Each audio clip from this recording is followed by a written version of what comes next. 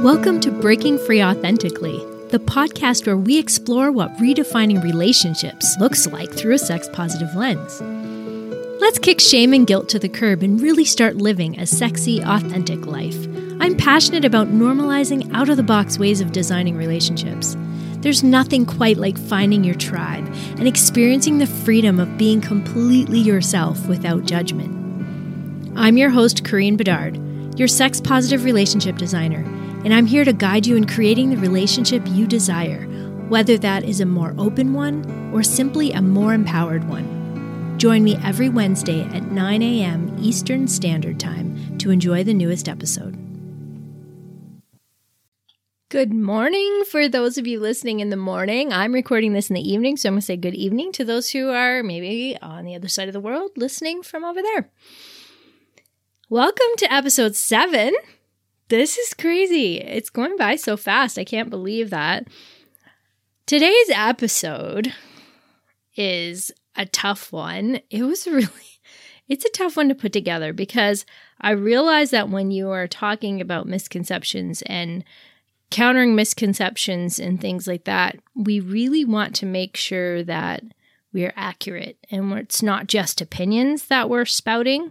So I wanted to make sure I did my research and really get the facts right and things like that. So it took me a while to do this podcast, these notes, and I hope that they're thorough, and I wanted to do it in an interesting way as well. So today's topic is really about I'm going to talk about monogamy, and then what is ethical non-monogamy, and what's that spectrum and what's included in that, and then misconceptions of ethical non-monogamy, or consensual non-monogamy is another term for it. So I think that it's going to help clear things up. What I want to do is just sort of set a foundation if you don't know much about the difference between monogamy or non-monogamy or all of that world. It's a lot. And so I really want to continue on from last week where we talked about sort of relationship myths and monogamous myths and take that into misconceptions and possible myths of what people think about non-monogamy or consensual non-monogamy, which I like to call ethical non-monogamy, but it is an interchangeable term. So when we get back, we are going to tackle some of this. So stay tuned, come back. This might, I don't know if it's going to be a heavy episode, but it's got a lot of information. And so buckle up again, and we're going to hit the road, run in with this one, and hopefully it helps clear up some things. If you have questions about any of this, you can always reach out to me. I would love that. You can join my Facebook group, and again, you can ask questions in there. I want to start hosting live Q&A calls in that group. So if you're interested in being a part of that, that is a great opportunity to ask some of your questions. Okay, so without further ado, we will be right back. Please visit our website at breakingfreeauthentically.com. and subscribe to our mailing list so you never miss an episode. Be sure to leave a review on Podchaser by clicking the link at the top of the page. That would mean the world to me. Finally, I'd love to have you join our private Facebook community and oasis called Breaking Free to Be Authentically Me. All links will be in the show notes. Enjoy the show. Okay, we are back. We are ready to talk about monogamy, non-monogamy, and misconceptions. Okay, before we get into it, I really want to start by defining monogamy, because I talk about it a lot, but I realize some people maybe don't quite realize what it is. So traditionally, it was one man and one woman united in a sexual/emotional relationship for life. So one partner for life. Now, we as a culture are more accepting of what's called maybe serial monogamy. And this is more commonly what's practiced now. Like I said, in our culture, people have emotional and sexual relationships with one person at a time, but not necessarily the same person for life. So that's a bit of a distinction. So monogamy in its original form was one person for life. Now it's more serial monogamy. I'm going to read a few definitions of monogamy by Phoebe Phillips, and she has a blog and a podcast called Polyamoring, and it's quite interesting. She's kind of funny, but she wanted to describe her versions of these terms and how she uses them. And for me, it's very similar how I use them. So I thought I would read them to you because I thought they were well written. So when she says monogamy, she says monogamy, monoamory, and monogamish. She uses all of these terms. She doesn't use these terms interchangeably, which is important. So here's what she usually means by them.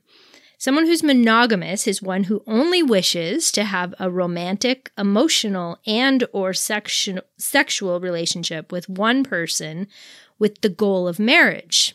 Okay, so she adds that with the goal of marriage, which is often talked about on the relationship escalator, which we'll have a podcast episode about that. But so our culture does have monogamy as the goal being marriage and marriage forever, as we talked about last week. So she breaks that up with monoamory is similar, but without the implication that marriage is the goal, which I kind of like that. So that's the first time I've heard that, monoamory. I like that. And then monogamish. So this is kind of like crossing over that non-monogamy territory. But monogamish is someone who can see a little gray area in there. Perhaps they occasionally have another sexual partner or participate in group sex with their partner or participate in BDSM activities with another partner.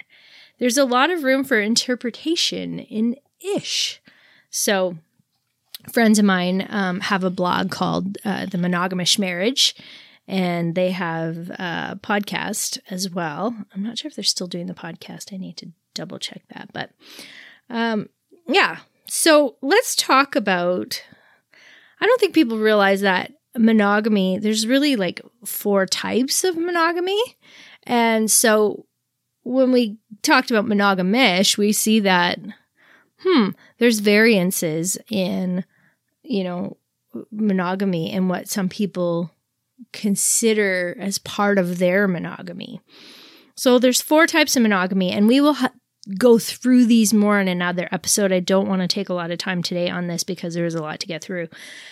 But the 4 types are sexual monogamy, emotional monogamy, social monogamy, and practical monogamy. So some people are sexually monogamous and they will not have sex with anybody else. Some will have sex with other people but are emotionally monogamous and they will never share the emotions with other people. That's their line. They don't cross that line. Some are socially monogamous, which means that they pretty much do everything socially together, or like even if they go to family functions, it's together. They don't really do things as with other people on their own, like friends and stuff necessarily. So that is a form of monogamy as well as this social monogamy. And then practical monogamy is, the monogamy where you a lot of nesting partners are practically monogamous and they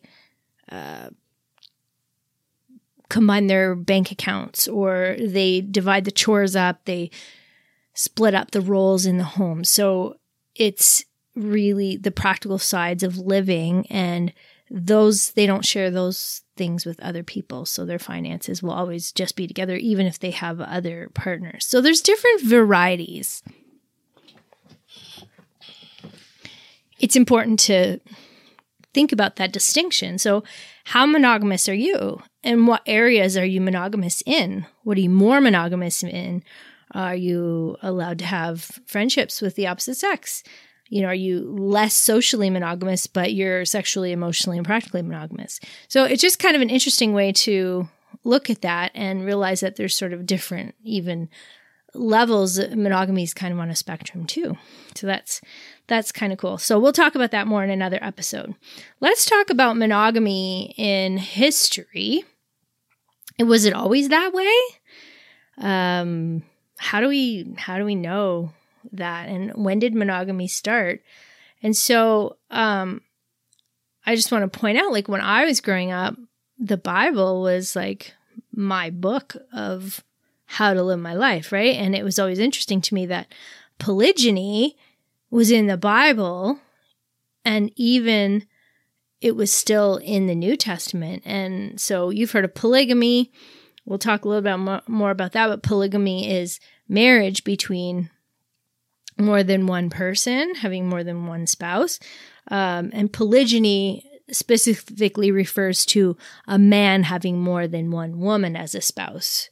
Okay, so also in the Bible there were concubines. If you Song of Solomon, you know, like I think Solomon had like 300 wives and 700 concubines.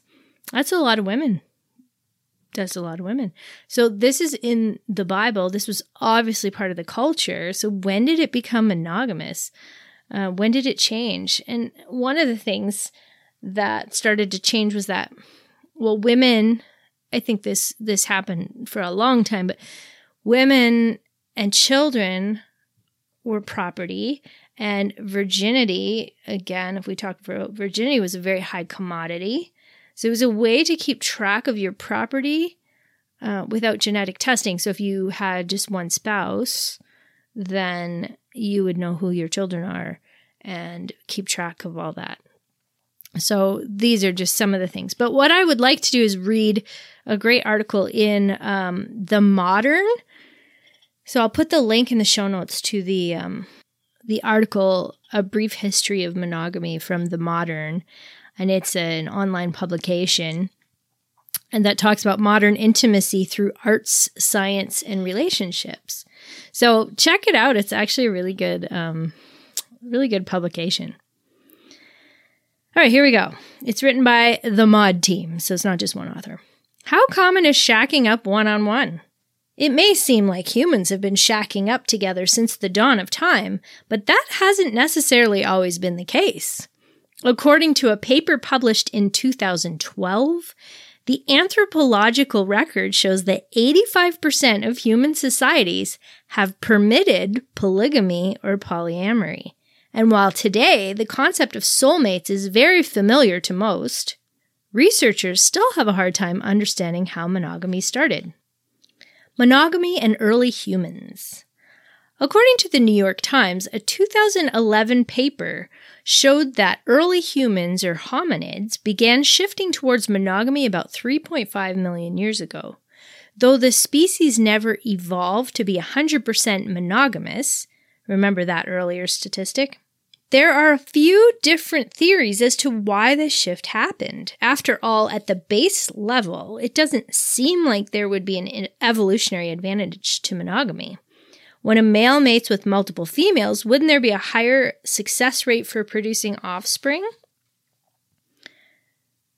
Researcher Kit Opie of University College London, the New York Times reported, surmises that monogamy in early primates meant that males were able to protect and nurture their children, which led to higher rates of survival and increased nourishment, which had an impact on human brain development further down the line. If we look at the dawn of civilization, the rise of monogamy is also linked to the rise of democracy and modern civilization. A paper published in 2012 says, increased competition in polygamous cultures, specifically those in which one man takes several wives, leads to decreased gendered independence and increased household conflict. Monogamy, the paper says, results in the opposite. There's a positive statistical relationship between one-to-one couples and democratic equality, not just between the sexes, but among all citizens. What's natural? All this considered, some researchers aren't convinced that humans are naturally monogamous, or that they should be. As the BBC reports, there is a difference between social monogamy and sexual monogamy. Social monogamy involves a partnered pair living close together and typically parenting their offspring. These couples typically have sex with one another, but they may not be 100% exclusive, unlike those that are sexually monogamous. The latter in humans and other species is considered actually pretty rare. So is it unnatural for humans to couple up for life? The jury is still out, but one thing that researchers can't quite quantify is the true emotional reasons why we as a species have come to favor monogamy more or less over the centuries. Evolutionary advantages may be one puzzle piece in the big picture, but love is something that can't always be analyzed to its full extent by an anthropologist. So I thought that was interesting. This gives a little different viewpoints there. Let's talk about ethical non-monogamy. In the book Designer Relationships, which is where I got these misconceptions that we're going to be talking about, they refer to designer relationships and consensual non-monogamy. I like to use the word ethical non-monogamy because that's important to me, but definitely ethical non-monogamy is consensual non-monogamy is a very important piece, okay? So in its most basic form, non-monogamy is any relationship that involves more than two people. So where there's an outside or additional relationship where that's allowed. However, ethical is a very important qualifier that helps distinguish dynamics for the folks involved. Ethically non-monogamous relationships are ones in which all people involved have negotiated the terms of and enthusiastically consented to non-monogamy without feeling coerced into it. That's a really important part, explains Dr. Dulcinea Pitagora, New York City-based psychotherapist and sex therapist. Ethical non-monogamy, also known as E&M, or CNM for consensual non-monogamy. I like to call it an umbrella term, and I like to say that ethical non-monogamy is on a spectrum. So it includes everything from swinging to open relationships to polyamory, and we'll kind of talk about that spectrum. So let's look at some of the definitions. I'm going to again use Phoebe Phillips' definitions because I find that they're really, really well written, and I agree with them. So let's go ahead. If we talk about swinger, what is a swinger? Or other words for swingers are lifestylers, people in the LSers.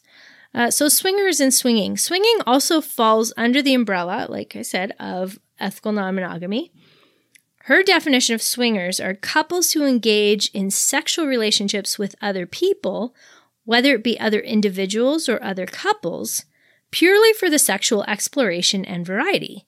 They can form emotional bonds of friendship and sometimes even toe the line into polyamory if those bonds start strengthening. Individuals who identify as swingers that are not part of an established couple or group, she would refer to them as unpartnered, which you'll have heard the term probably unicorn for an unpartnered woman or a swinger woman or single woman, and that's a common term. And there's a lot of controversy around unicorns and unicorn hunting and all that, but we're not going to get into that today. So I'm going to say on one end of the spectrum, so like the very far left of the spectrum, if you're looking at it, would be like a strict swinger, which has no emotional bonds with anybody, like a one-night stand even. For them, like some swingers will not play with, and we use the word play for sexual fun, sexual activity.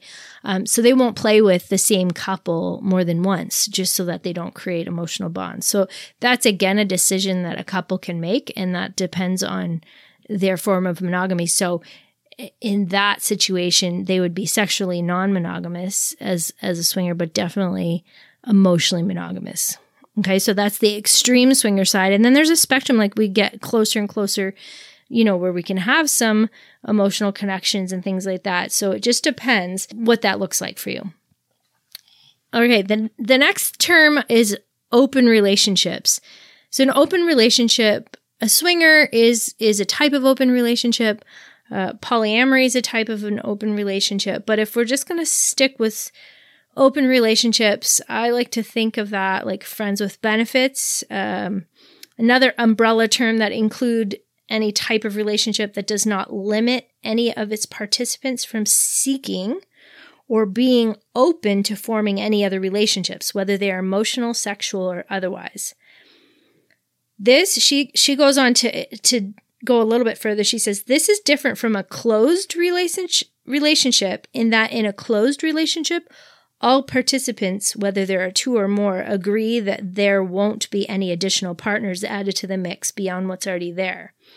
So that would be the difference between closed and open relationships. So the open part is, not limiting participants from seeking or being open to forming other relationships.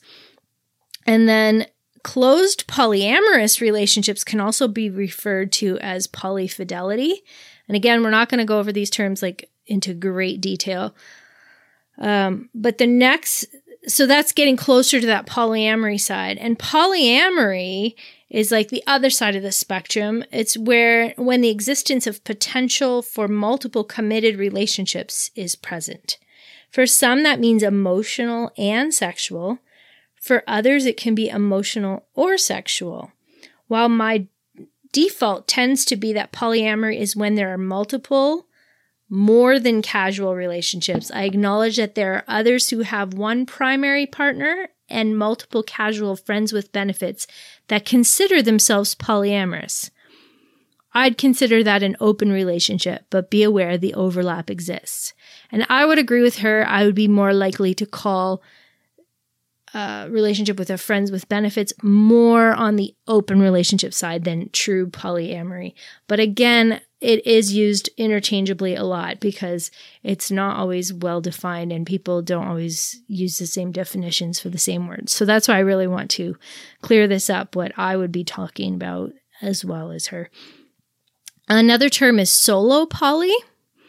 And this is an individual who identifies as polyamorous, but who does not live with or commingle finances with any of their partners. Solo poly people tend to act as their own primary partner. So that's important. And then relationship anarchy also falls under the non-monogamy spectrum because it's an individual who defies labels and avoids social constructs around what relationships are supposed to look like. So relationship anarchists tend to avoid making or accepting rules, agreements, or hierarchy, or with any other particular partner, nor do they prioritize any relationship over the other, whether it's romantic or platonic over the other. Okay? They may be living with a partner or not.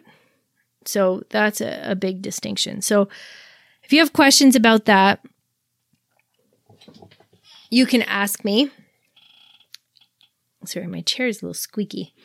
You can ask me any of those if you want clarification. But hopefully that helps just to kind of give a baseline understanding of the different, spectrums of ethical non-monogamy.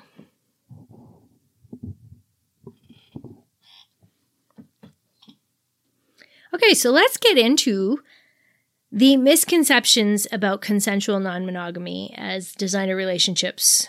A Guide to Happy Monogamy, Positive Polyamory, and Optimistic Relationships talks about. I used this book last week. I love this book. I use it a lot with my clients. And it's called Designer Relationships. I'm an elite relationship designer, and I really like the idea of designing a relationship that meets your needs and taking what works for you and what doesn't work for you and just using the parts that will create the best experience for you in your life, not necessarily what is most popular or accepted. So let's get into the misconceptions. Misconception number 1, consensual non-monogamy threatens the institution of marriage. Well, conspiracy theories about destroying the institution of marriage for the sake of establishing a world government, these theories have been going around for years on lots of different things, but extreme supporters of this belief say that there's a conspiracy, and the conspiracy is controlled by the advocates of marriage equality, the polyamorous movement, and advocates of sexual freedom. Another conspiracy theory is that the marriage equality movement, they're part of the gay mafia or the Muslim mafia, and they're afraid that it will give religions and cultures, such as Muslims, the upper hand. So they're very weary that there's this big agenda. Those extremists are out there, but even if their fears are true, it has no more relevance than arguing, really, that learning a foreign language is subversive and un-American, or un-Canadian for that matter. It's kind of ridiculous. There's no attack on culture just because you're learning a foreign language or you're doing something different. So we just have to be careful what we're saying, like this, the war against Christmas or the threat to the institution of marriage is kind of a big misconception, and it's not rooted in a lot of things that are really that weighty. Those cultures and religions that adhere to polygyny, and so polygamy, like we said, was the marriage between more than one spouse. Polygyny specifically is men married to more than one woman. And then, what's it called? I think I'll get to it. Polygyny. So let's talk about polygyny, which actually isn't about marriage equality at all, but ethical non-monogamy is not about polygyny at all. Okay, so it's a very clear distinction. It's about equality and consensual relationships. Okay, so I'll get into the definitions here. Polygamy, like I said, is the general gender-neutral term for any marriage between between three or more people, Polygyny is a specific term used to describe a marriage that includes one husband and at least two wives. This is by far the most common and the most frequently legal form of polygamy. Polyandry is a specific term used to describe marriages between one wife and at least two husbands. And that is not something that we hear about very often. So people's minds go straight to polygyny, which is really, rooted in the patriarchal system. And we'll talk about that later. So a group marriage is a blanket term for marriages that include multiple husbands as well as multiple wives. Polyamory is the practice of having multiple romantic relationships with all parties having full knowledge and granting full consent. It's not related to marriage, okay? So there's no, trying to fight marriage or all that. It's not about marriage. Polyamory is about loving more than one. Ethical non-monogamy is about including more than one person in your relationship. It doesn't have to affect marriage at all. Many people that are married are happily still married and they're polyamorous or swingers or whatever. So it's not an attack on marriage. It's not trying to, ruin the institution of marriage. But there's nowhere in South or North America that actually allows polygamy, marriage between three or more. But now in Utah, it's actually no longer a criminal offense. And basically, it's like getting a parking ticket if you're caught. But like in some states, it's actually a criminal offense. You could get like 10 years in jail if you aren't divorced and you get married to someone else. Like, it's crazy. But things are shifting. So we'll see. But other reasons are that the divorce rates are climbing, but they also are finding that in actuality, they're declining for the younger generation, but the boomers are divorcing more. So you have to take a look at the statistics as well, right? So the younger generation that's adopting polyamory and open relationships isn't necessarily divorcing more. So that was an interesting discovery. On a more individual level, it plays itself out in the very common assumption that opening up a relationship means that it is in trouble. So the marriage is in trouble if you're opening up a relationship. I mean, any relationship is in trouble if you want to open it up. Of course, that's got to be it, right? And so that leads to phrases like, you're playing with fire, things like that are actually really common in therapists' office. Your choosing to be non-monogamous jeopardizes your marriage. Things like that are very widely held beliefs, and they're just not necessarily true because it misses the idea of what ethical non-monogamy is all about. So let's keep going.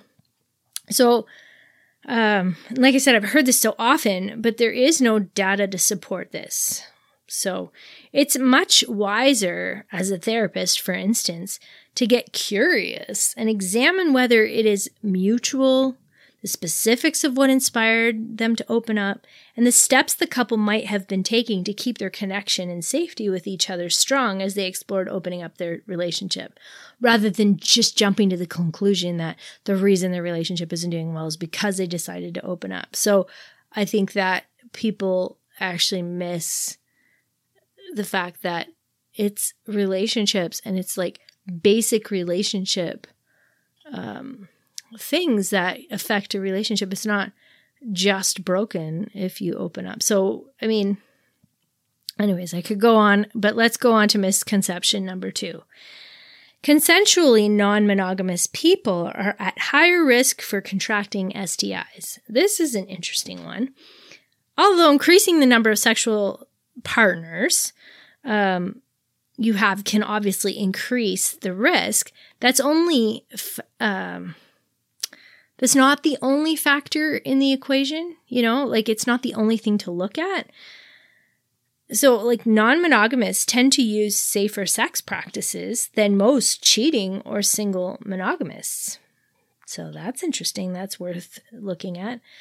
It's part of the etiquette. Like if you're non-monogamous, you are expected to use safer sex practices. It's not accepted to just not use safer sex practices. Like that's considered rude or breaking the etiquette.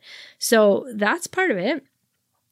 Cheaters used condoms 27 to 35% less often for oral and anal than those in open relationships. And they had a 64% higher rate of using drugs and alcohol during these extracurricular encounters compared to non-monogamous.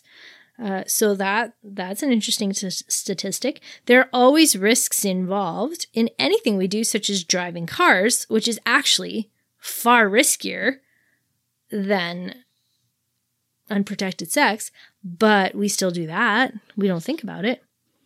We also don't assume, this is interesting, we also don't assume that we're being punished if we get into a car accident, like we often assume about someone getting an STI or getting pregnant.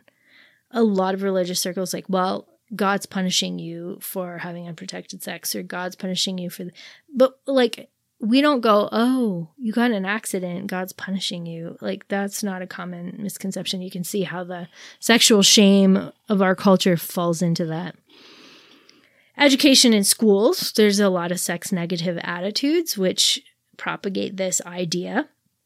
In abstinence only education, they're often taught that STIs are caused by a lack of morality and righteousness.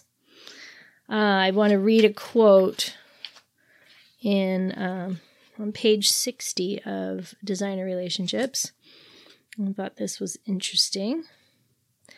Advocates of abstinence-only education are astute enough to couch their arguments in secular terms, but the idea that contracting an STI is punishment is implicit in their rhetoric about purity and virginity, especially in the comparisons that they make between sexually active teenagers, girls in particular, and dirty chocolate, used tape, chewed up gum, cups of spit,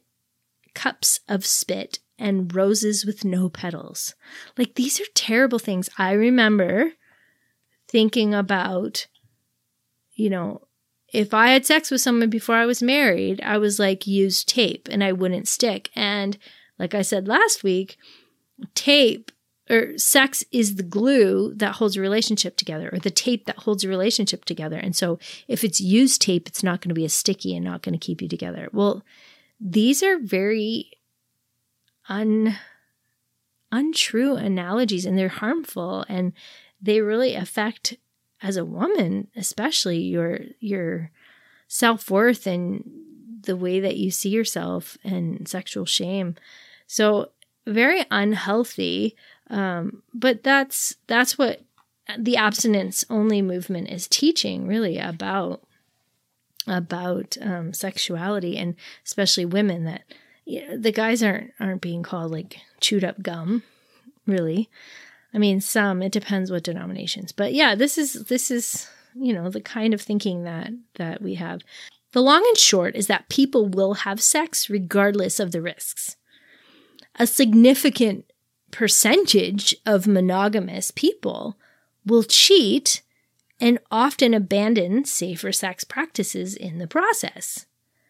But non-monogamous folks tend to have way more open conversations about STIs and safer sex, as well as getting regularly tested, than monogamous folks. So it's not necessarily true. It is a misconception, but they're not looking at all the options, because monogamous people often cheat and aren't using protection. And then single monogamous people, they don't feel the need to use that. But as a community, the consensual non-monogamous community, the ethical non-monogamous community, is very big on safer sex practices, STI testing, communication about your sexual health. That's like not something that's difficult to talk about in this world, but those aren't conversations that are often being had outside of this world. So definitely a misconception. It's not necessarily true. Okay, misconception number 3. People who choose to be in alternative relationships are incapable of intimacy. I love this one because it's so blatantly false, and it really doesn't look at everything. I'm not trying to pick on conservative Christians, even though a lot of these misconceptions are rooted in religious beliefs and programming. But like, emotional intimacy is not necessarily the goal of Christian marriage in this case, in fact. So, like, this idea that alternative relationships are incapable of intimacy. I mean, monogamous relationships aren't even necessarily in the Christian fundamentalist circles based on, intimacy, like emotional intimacy. It's more about the system and I'll talk about it a little bit more. So like, for instance, the one man and one woman till death do us part doesn't say anything about how they relate, right? It reflects a belief system that emphasizes patriarchy and the preservation of the male dominant role, not necessarily emotional connection. So it's not necessarily about intimacy. So it's not really fair to say that alternative relationships are incapable of intimacy, because that's saying that monogamous relationships are all about intimacy, which is not necessarily the case. The idea that non-monogamy conflicts with having mature, intimate relationship is rooted in mononormative psychology and the Freudian idea that mature eroticism should be directed towards a single object. So I'm going to read another quote, page 61 of Designer Relationships. This is by Shervin Lorice, MS, LCPC, and LPC. She writes, "I am bisexual, polyamorous, happily married, and dating several other partners. My marriage has been open from the beginning, with a goal to pay attention and communicate openly with each other. Living and loving this way allows me the freedom to be exactly who I am and to connect with all of my partners from that authentic place." There's my magic word, authenticity. It's so true. And I think that people, again, if you think that you're doing this because something's wrong with your relationship, you're missing the point that some people have a capacity to love more than other people. And having more than one person to love does not take away from that. There's no scientific basis for these notions. Freud's findings were anecdotal rather than based on data, so that's something to consider. There's research on swingers, And the research says that they value their marriages and the companionship it provides. They feel that being in the LS or in the swinging community has improved their relationships, which I can attest to that. So many of my friends are just, the amount of healthy, beautiful, committed, intimate relationships that I see among my friends is just incredible. Way more than in the monogamous world that I was in for years, right? So only 1.7% believe that it was damaging to their relationship. So when they surveyed people, there was only 1.7 that believed that was, and usually that's because there's a lot of sort of mononormative myths, like from last week, some relational myths that we attach to and have trouble breaking away from in order to be able to have actual healthy relationships, which can be applied to all different relationships. So that's important to note. 49% of those who were happy in their relationships prior found that their decision to swing was beneficial to their relationships. So that's important to notice. LSers see their lives as happier and more exciting than the general public. And I will definitely put my hand up and say that is absolutely true. It is such a wonderful community and it is so much fun. And again, it's not about the sex necessarily. It's just about being authentic and being yourself and being free. And it's so much fun to be with people who, it's like you get to enjoy feeling young and being who you are in your completeness all over again without, someone telling you that that's not okay. So it's pretty cool as an adult to kind of move past the peer pressures or the dialogues that you hear inside of what people are saying and their judgments. You can move past that. That's pretty cool. So there's no evidence to suggest that swinging is associated with relationship unhappiness. I hope that you got that from that. So those in ethically non-monogamous relationships seem to be happier than their peers in monogamous relationships. It's not across the board, but it is not the opposite. It's not the misconception.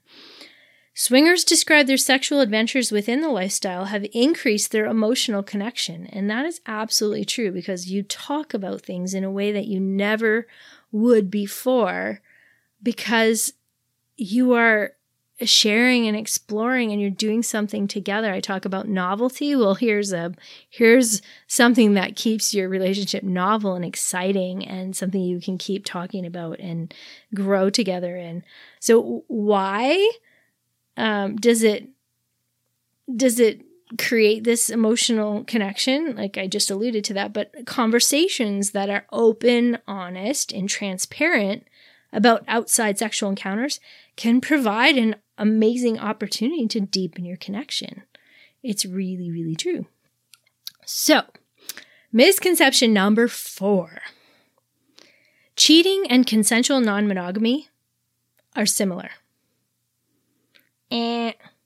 If you believe that there are only 2 options, exclusivity or cheating, as presented in our culture, you will struggle to see any other possibility. So we could see how that misconception comes about.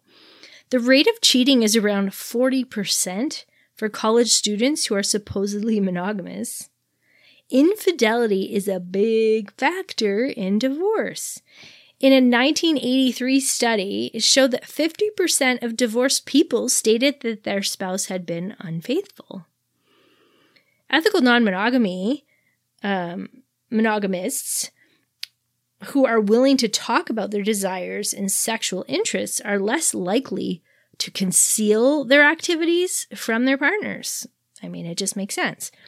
Also, if you're a swinger and your partner's there with you, it's hard to conceal that activity because they're right there watching. So there's less secrecy needed because it's something you're doing together, especially in the swinging community. That is really big thing. Open relationships tend to be a little bit more separate, but swinging, typically, most people do it together. Cheating happens in ethical non-monogamy as well, but because of the honest, open nature of ethical non-monogamy, it is much less likely to happen. But it can happen. And it's the same. Like if you're not open and honest and you do something without the consent of your partner, that's cheating, whether you're consensually non-monogamous or not. So the idea that consensual non-monogamy and cheating are similar is rooted in that idea that a relationship is proprietary and only between two people, and it can't be between more than two. So that belief says that if you're doing anything with someone else, then that's obviously cheating, even if it's consensual, because we don't have room for that mentality. The concept of loving more than one at a time is baffling to most. When was the last time you were shamed for having more than one child? I often ask this to people. Like, did you think, oh, I have one child and I love them. There's no way I could have another child because I can't possibly love more than one person at a time. I'm going to, the love for my first child is going to lessen because of my second child. We don't think like that, but for some reason we've applied that logic to relationships. So I want to challenge that. So think about that a little bit. Okay, misconception number 5. Designer relationships perpetuate male dominance at the expense of women. Well, designer relationships are literally about each person having what they would like and desire equally as opposed to just the man. So that's not really true. Those who support monogamy are literally rooted in a patriarchal system which promotes ownership and the authority of men. Often the women are taught to be submissive, like I was. So that is more promoting male dominance at the expense of women than non-monogamy is, where everyone is free to have what they would like, men and women equally. Men are the head of the home and women are the neck. Again, that's what I was taught. Polygyny is the form of polygamy that is rooted in patriarchy. But ethical non-monogamy and designer relationships are not at all promoting men having multiple wives. That's not what it's talking about. In the swinger world, you'll often hear it said that the women are in charge in this world. They're in charge, at least in the sexual aspects of what happens. And that is really nice. Women are respected and they're safe. I've often said to my daughters, I would feel more comfortable with them going to a swinger/sex club rather than a regular nightclub because the women are treated with respect and I wouldn't be worried about them being taken advantage of. So that's not what people would think. Men who disrespect women in this world do not last long. They're booted. They're not allowed back in the club. Single men who don't respect women are not allowed at the clubs. You kind of have to be vetted if you're allowed in. So yeah, it is a much less patriarchal system. Men don't think they just have a right to you. That's not what it's like at all. Polygyny has no doubt oppressed women in the past and promoted male dominance, men with multiple wives. But the same can be said for traditional monogamous marriage throughout history, right? I mentioned that. The modern stereotypes about women's sexuality continue to promote the male as having the sexual authority in the relationship. I remember being taught that I should never say no to my husband when it came to sex. As recently as 2008, marriage equality opponent Phyllis Schlafly. Marriage equality opponent Phyllis Schlafly argued against treating marital rape as a crime because, as she put it, quote unquote, I think that when you get married, you have consented to sex. End quote. This mentality is definitely harmful to women. Like, just believing that you've consented so they can just take advantage of you at any point, that's harmful to a relationship, because when you think you have rights like that, it means you don't communicate anymore and you're not talking about each other and what each other wants and consenting and respecting that level of consent. And so it's a lot more respectful, sort of the etiquette of the non-monogamy world. Designer relationships and ethical non-monogamy are founded on egalitarianism, mutuality, and consent, which is in stark contrast to older patriarchal models. So they can't really say that. In a 2012 General Social Survey aimed to gather data on contemporary American society to study trends, they found that the polyamorous group reported better health, greater general happiness, and were far more likely to have had an HIV test than the general public. Studies about polyamorous relationships found that women were more satisfied with this arrangement than men in actuality, since it equalized their relationships. It was a small percentage difference, but it just goes to show that it's not about the alpha male getting to collect his females and asserting his dominance as it's often believed to be. So that's a misconception I really want to knock out of the park. Designer relationships are a step forward for women and for gender equality, not the other way around. So definitely misconception. Misconception number 6, monogamy is better for children. This is interesting. Have you ever heard it takes a village when it comes to child rearing? We've all heard that. We're in a society that seems to think that childhood is about living a fairy tale, and we've forgotten this whole, it takes a village to raise a child, and the idea that someone would put their marriage first is appalling and regarded with much judgment. Senator Marco Rubio claimed that thousands of years of human history have shown that the ideal setting for children to grow up is with a mother and father. Well, many use this argument to invalidate ethical non-monogamy and say it's harmful to children.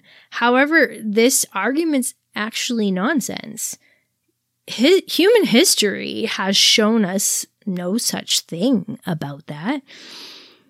Children have grown up in a wide variety of circumstances, and there's no way to say what is totally ideal. Okay. In the past, families lived close together. An extended family was heavily involved in the rearing of children. It takes a village. Many children in the past had nannies, commonly. Many adults. There were many adults involved in a child's life, and this adds to the sharing of responsibilities and allows children to have more of their needs met. So how can that be wrong? The key is having a healthy relationship environment. That's really important to children's proper development. Some research suggests that children from single-parent or broken homes generally fare less well than those raised in more stable environments. But this could be more due to the economics than the family structure per se. So wealthy people can often afford help to raise the children, and there are more resources available to them. So, that's a factor that we're not thinking about. One mother and one father cannot necessarily provide enough attention for children. It's a full-time job. So having multiple people involved in relationships often provides a very loving, stable environment for children where they have more support than just having two parents. So to say that, just one mother and one father is the ideal situation. Well, it wasn't like that historically even. We always have been communal, tribal people that have had people there. And we're very much an isolated monogamous society now, whereas the responsibility is only one mother and one father, and that is hard, and that does not necessarily meet the needs of the children. So it's not really a fair assessment. And it's not fair to judge, especially when there's research to support that children raised in a home with two mothers often fare better. So to say that a mother and a father is the best situation isn't necessarily true according to the data. So just be careful with those generalizations and, realize those misconceptions are out there, but it's not necessarily true. So misconception number 7, as people in non-monogamous relationships have a higher rate of separation and divorce. Our culture has such an ingrained belief that monogamy is the only healthy structure for a relationship that it is almost universally assumed that non-monogamous relationships are inherently troubled and that the decision to open up is because there was a serious problem. Well, there's no solid evidence to support this. A study of swingers in 2000 said that 78.5% described themselves as being very happy in their marriages. And that was as early as 2000 when this wasn't even that common. In the general population, only 64% would say that, you know? So here's another quote. 62.6% of swingers found that swinging improved their marriages/relationships. 35.6% said their relationships stayed about the same, and only 1.7% said they became less happy. Even among those who said their marriages were very happy prior to swinging, nearly half, 49.7%, said they became even happier. Among those with the most unhappy marriages, 90.4% said their relationship became happier after swinging. It appears that, at least among the sample of swingers used in this research, swinging tends to improve the perceived quality of the couple's marriages, regardless of how satisfying it was before swinging. So that counteracts the misconception. So if they're happier in their relationships after they're swinging, then obviously it's not causing more divorce, right? That's not a true assessment. As we'll see next, focusing on divorce or breakup as a failure is a mistake. So if we're looking, if that's the judgment, I have a problem with that. A lot of people have a problem with that because isn't it more helpful to judge it based on happiness and satisfaction in relationships instead? Ethically non-monogamous people realize that not just one person is going to make them happy, and therefore adding other people to their relationships is not a threat, but it's an advantage.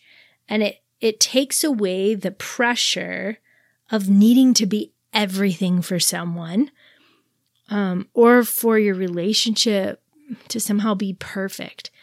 That's a lot of pressure, you know? And so a lot of times in the monogamous world, like if your relationship is not perfect or if your spouse isn't meeting all your needs, then you have to get divorced because there's no way to enjoy or have your needs met in other ways in that structure. So the only solution is separation or divorce. But that's not the case in consensual non-monogamy. You don't need your relationship to be your main source of fulfillment in order for you to stay together. So that's not at all how our culture sees monogamy. You know, if you're not happy, then you need to get divorced. But that's not what you see in ethical non-monogamy. So that is a misconception. I think the last one is misconception number 8. The end of a relationship represents a failure. So we just alluded to that. It's actually not a really great way to decide if things are working or not, or if it's beneficial. But even this idea that relationships that don't work are a failure, you're missing a lot of things from that. I love Glennon Doyle, and she compares relationships to like perennial and annual plants. One is not less valid than the other. They're both beautiful and they can be enjoyed equally. When the annual plant dies, we don't call it a failure. In fact, when the plant dies, it feeds, it fertilizes, and strengthens the soil so that other plants can grow stronger. All relationships serve a purpose, and sometimes they are to be enjoyed for a time to teach us and help us grow, and other times they last for many years. Neither is better than the other or more valid than the others, but we have this belief that it is a failure. And I mean, that was probably the hardest thing for me to come to terms with, is that when I separated, that wasn't a failure. It was actually so brave of me to realize what it is that I wanted and to release someone who didn't want those same things, instead of just like butting our heads and trying to force each other to want the same things. Like, that's not a healthy thing.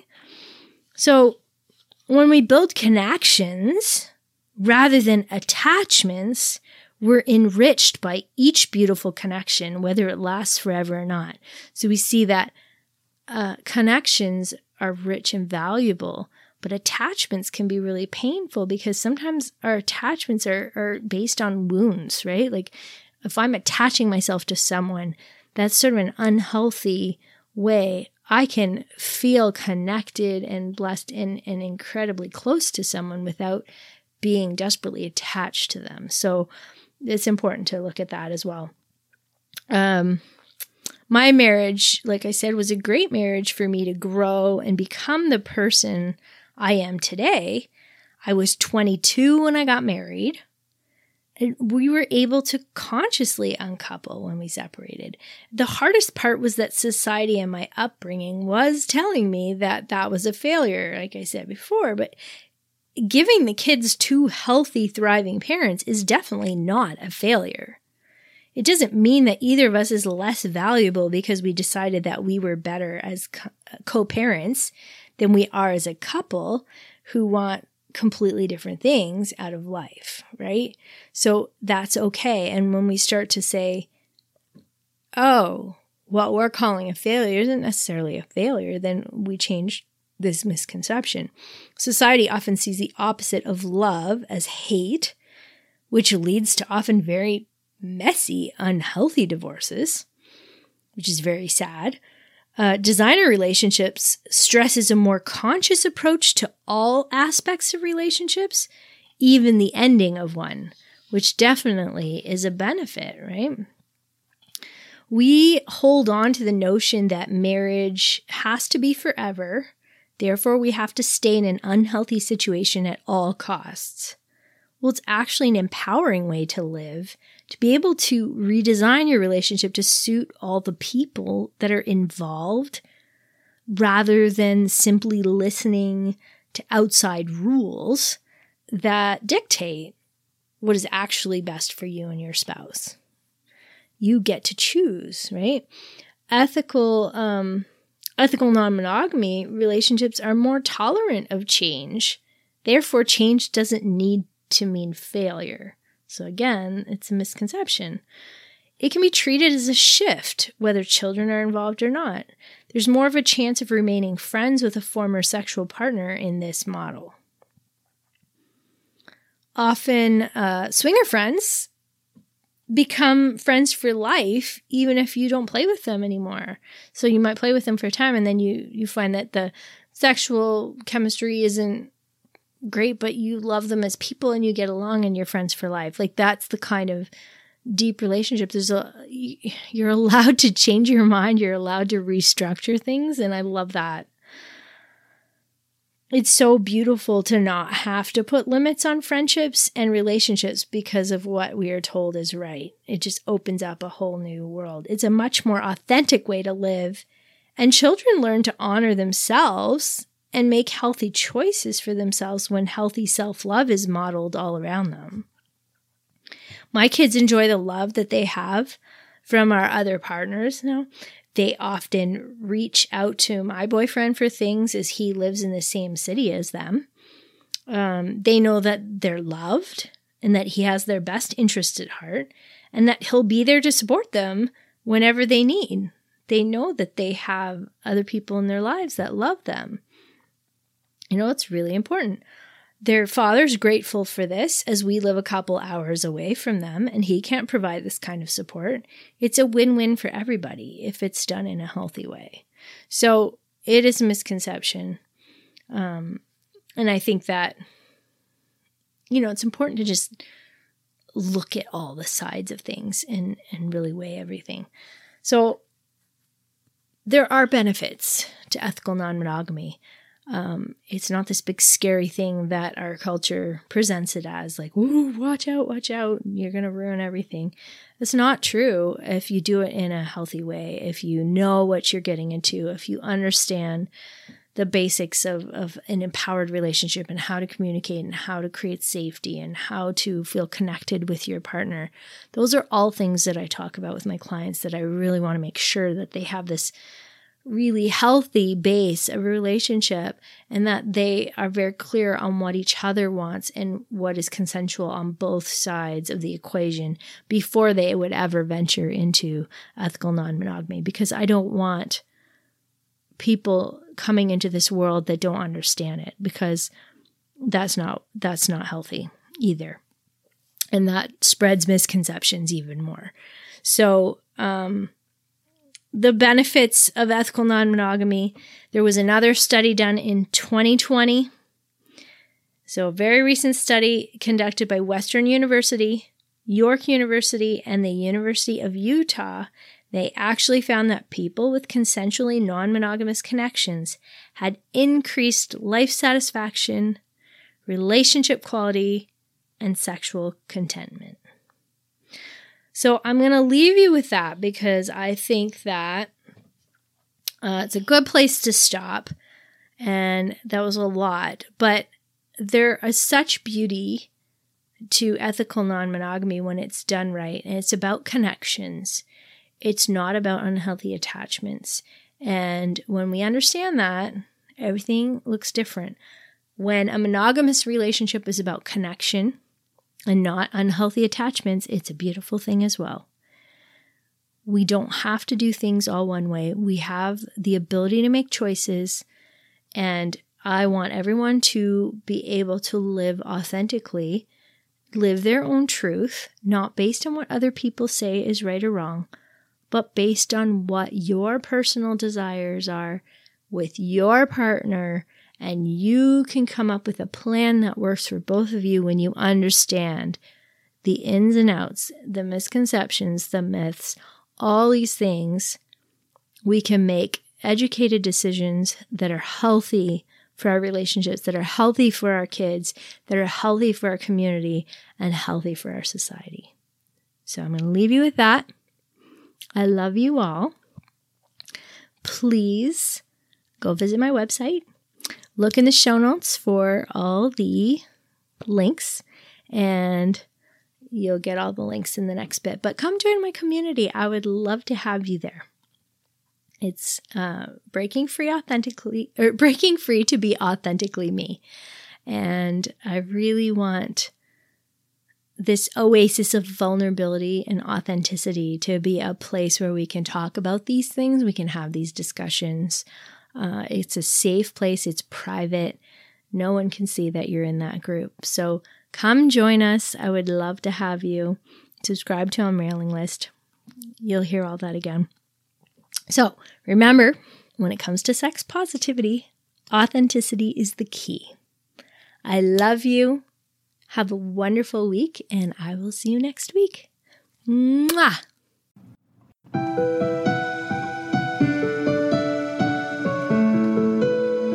Thanks for listening. Be sure to follow me on Instagram at Corinne Bedard Coaching, and you can visit my website at CorinneBedard.com. If you enjoyed this episode, be sure to give it a like and share it with your friends.